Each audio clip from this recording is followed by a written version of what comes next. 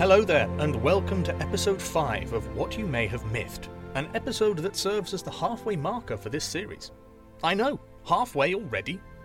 And for the first time this series, we are venturing out of Europe, although it is brief as we are heading back there next week. But today, we are on the other side of the world, and somewhere we have visited before. China.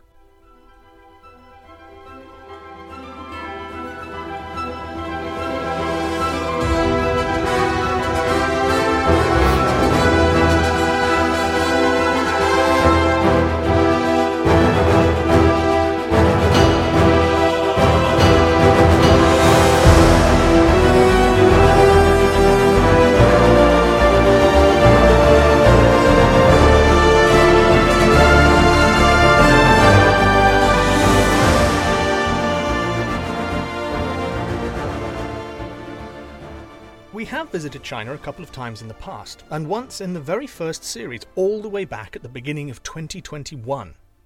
And this tale, like that from a couple of years ago, includes an animal that can talk to people. Again, it seems to be a recurring theme of this series, animals with the ability to talk. I quite like the tales where animals can do this, as I'm convinced it's something that my cat is attempting to do. Remember that whilst you're listening to this, if you have any questions, then you can fire me a message on Instagram or TikTok, or drop me an email at themythspodcast@gmail.com. And I'm also going to do a shameless plug here and mention that my partner and I have collaborated on a calendar once again for next year, combining poems written by yours truly and exceptional artwork by Tess. It's an under-the-sea themed calendar with each month having its own poem that corresponds to the animal. So head over to Tess's Instagram on @mydoodlesanddaydreams, or message me at any of the above places if you'd like to peruse them and order one. Right, with that said, let's get stuck into the episode. The Silly Goose and the Tiger Forest. When Hu Lin was barely more than an infant, her father sold her into slavery, and for the last 5 years she had lived in misery on a houseboat with many other children who had suffered the same fate. As you can imagine, her master treated her very unpleasantly. He made her and all the other children go out onto the streets and beg for their living. Obviously, Hu Lin did not like this lifestyle. She found it hard and very scary, as I imagine any 5-year-old would. She wanted to be playing in the fields, flying kites. She wanted to sit under a tree and watch the birds fly overhead. She sometimes managed to find a green space in the city where she could do just this, but a few times her master had caught her at it and beaten her savagely and refused her food for the rest of the day. The children had a name for this evil man: Blackheart. Then one morning, Hu Lin decided that she had no option but to make a run for it. Unfortunately, she made it no further than a few hundred feet when she was caught by her monstrous master, who beat her so brutally that she almost passed out. She lay in her room for a long time afterward, unable to move, and thinking to herself how wonderful it would be if someone just came and took her away from this evil man. Not that far away from where Blackheart lived and kept his slaves, there lived an old man in a small hut. There were no other humans with him, but he kept a goose that watched the gate for him and who honked loudly whenever anyone untoward approached. Hu Lin and this goose were close friends, as she often stopped to chat with him whenever she was passing the old man's cottage. In this way, she had learned that the bird's owner was a miser who kept a great deal of money hidden in his yard. She knew this because Chang, the goose, had an unusually long neck and was thus able to pry into most of his master's affairs. As the goose had no family of his own, he told everything he knew to Hu Lin. On the very morning when Blackheart gave Hu Lin a beating for trying to run away, Chang made a startling discovery. Feeling hungry, Chang had slipped inside the house at dawn to see if any scraps had been left over from last evening's meal.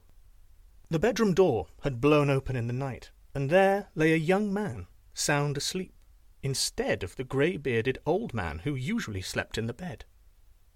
Then, before his very eyes, the youth changed suddenly into his former shape and was an old man again.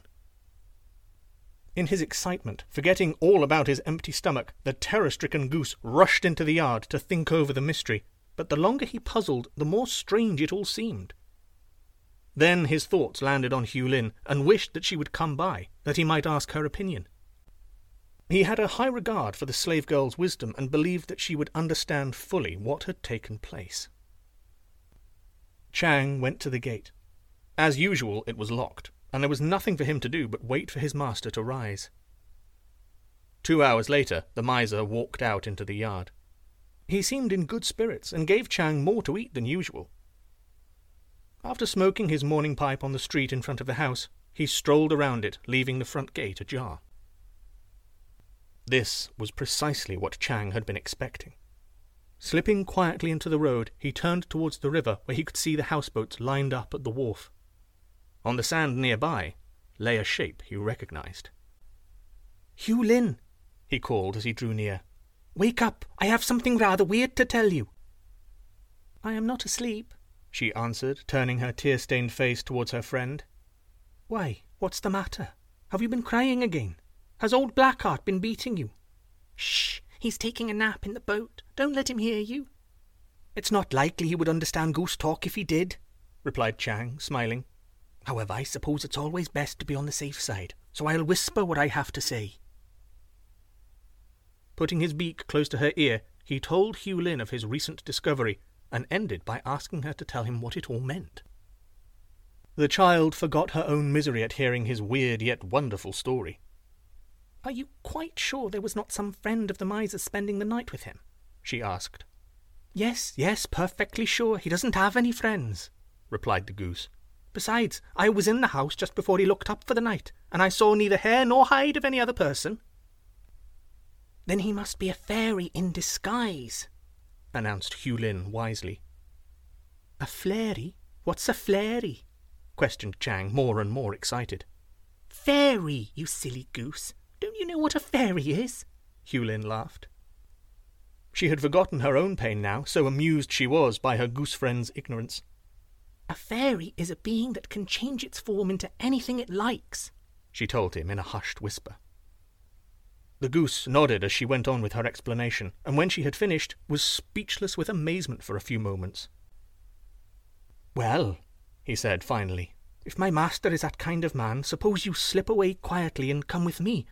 If a fairy is what you say he is, he can save you from all your troubles and make you happy for the rest of your days." "I wonder if I should," she answered, looking round fearfully towards the houseboat from the open cabin from which the sound of deep snoring could be heard. Yes, of course you must," coaxed Chang. "Think of what he has done to you. He beats you without reason, and he won't be afraid to keep doing so." So, hurriedly, they went to the miser's cottage. Hughlin's heart was beating fast as she tried to decide what to say when she was stood before the fairy.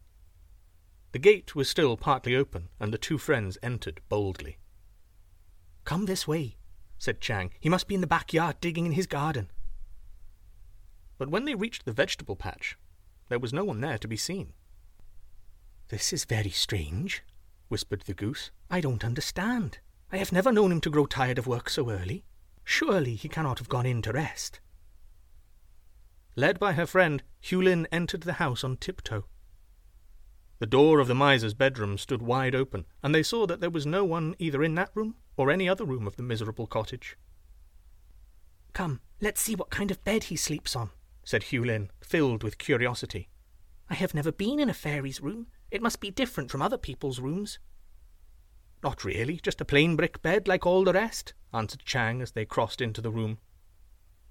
"Does he have a fire in cold weather?" asked Hughlin, stooping to examine the small fire-hole in the bricks. "Oh, yes, a hot fire every night, and even in spring when other people have stopped having fires. The brick bed is hot every night." "Well, that's rather strange for a miser, don't you think?" said the girl. "It costs more to keep a fire going than it does to feed a man." "Yes, that's true," agreed Chang. "I hadn't thought of that. It is rather strange. Hughlin, you're a wise child. Where did you learn so much?" At that moment, the goose turned pale at hearing the gate slam loudly and the bar thrown into place. "Good gracious, whatever shall we do?" asked Hughlin. "What will he say if he finds us here?" "No telling," said the other, trembling. "But, my dear little friend, we are certainly caught. We can't get away without him seeing us." "I've already had one beating today," and such a hard one that I don't believe I could live through another," sighed the child as the tears began to flow. There, little girl, don't worry. Let's hide in this dark corner behind the baskets," suggested the goose, just as the master's steps were heard at the front door. Soon the frightened companions were crouching on the ground, trying to hide. Much to their relief, however, the miser didn't go into his bedroom, and they soon heard him hard at work in the garden. All that day the two remained in their hiding place, afraid to show themselves outside the door. "I can't imagine what he would say if he found out that his watch goose had brought a stranger into the house," said Chang. "Perhaps he would think we were trying to steal some of the money he has hidden away," she answered, laughing, for as Hulin became used to her cramped quarters, she grew less frightened. At any rate, she was not nearly so afraid of the miser as she had thought she was. "Besides," she reflected, "he can't be as bad as old Blackheart." So the day wore on, and darkness fell over the land. By this time the girl and goose were fast asleep in one corner of the miser's room, and knew nothing more of what was happening. When the first light of a new day filtered through the paper-covered window above the miser's bed, Hulin woke with a start, and at first she could not think where she was. Chang was staring at her with wide-open, frightened eyes that seemed to be asking, "What can it all mean? It is more than my goose brain can think out." For on the bed, instead of the miser, there lay a young man whose hair was as black as a raven's wing. A faint smile lightened up his handsome face, as if he was enjoying some delightful dream. A cry of wonder escaped Hulin's lips before she could hold it back. The sleeper's eyes opened instantly and were fixed upon her. The girl was so frightened that she could not move, and the goose trembled violently as he saw the change that had come over his master. The young man was even more surprised than his guests, and for an entire 2 minutes he was speechless. "What does this mean?" he asked finally, looking at Chang. "What are you doing in my bedroom? And who is this child who seems so frightened?" "Forgive me, kind sir, but what have you done to my master?" asked the gander, answering with a question. "Am I not your master, you mad creature?" said the man, laughing. "You are more stupid than ever this morning." "My master was old and ugly, but you were young and handsome," replied Chang in a tone of flattery. "What?" shouted the other. "You say I'm young?" "Why, yes. Ask Hulin if you don't believe me." The man turned towards the little girl. "Yes, indeed you are, sir," she replied in answer to his look. "Never have I seen a man so handsome." At last! At last!" he cried, laughing joyfully. "I'm free, free, free from all my troubles. But how it has come about is more than I can say." For a few minutes he stood in a deep study, snapping his long fingers as if trying to solve some hard problem.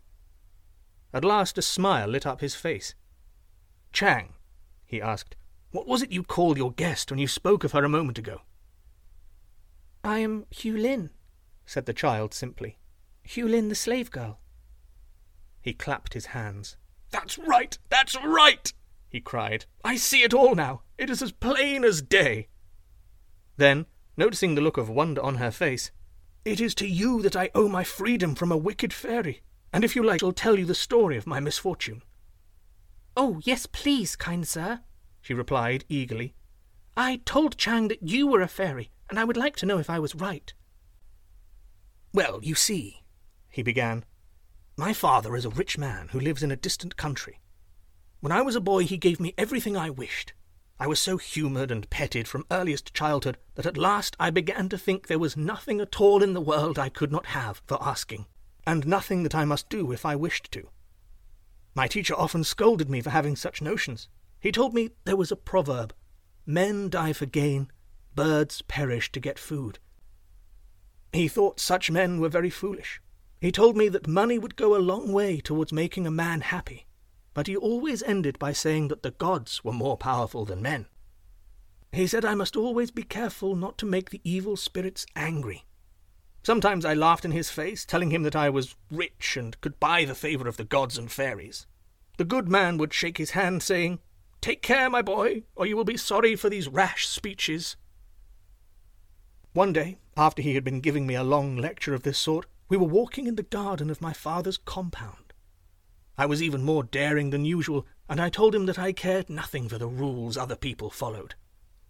"You say," said I, "that this well here in my father's yard is ruled by a spirit, and that if I were to anger him by jumping over it, he would be vexed and give me trouble." "Yes," he said, "that is exactly what I said, and I repeat it. Beware, young man, beware of idle boasting and breaking the law." "What do I care for a spirit that lives on my father's land?" I answered with a sneer. "I don't believe there is a spirit in this well." "If there is, it is only another of my father's slaves," I said, and before my tutor could stop me, I leapt across the mouth of the well. No sooner had I touched the ground than I felt a strange shrinking of my body. My strength left me in the twinkling of an eye, my bones shortened, my skin grew yellow and wrinkled. I felt my ponytail and found that the hair had suddenly grown thin and white. In every way I had been changed completely into an old man. My teacher stared at me in amazement, and when I asked him what it all meant, my voice was shrill as that of early childhood. "Alas, my dear pupil," he replied, "now you will believe what I told you. The spirit of the well is angry at your wicked conduct and has punished you. You have been told 100 times that it is wrong to leap over a well, yet you did this very thing." "But there is nothing that can be done," I cried. "Is there no way of restoring my lost youth?" He looked at me sadly and shook his head. When my father learned of my sad condition, he was terribly upset.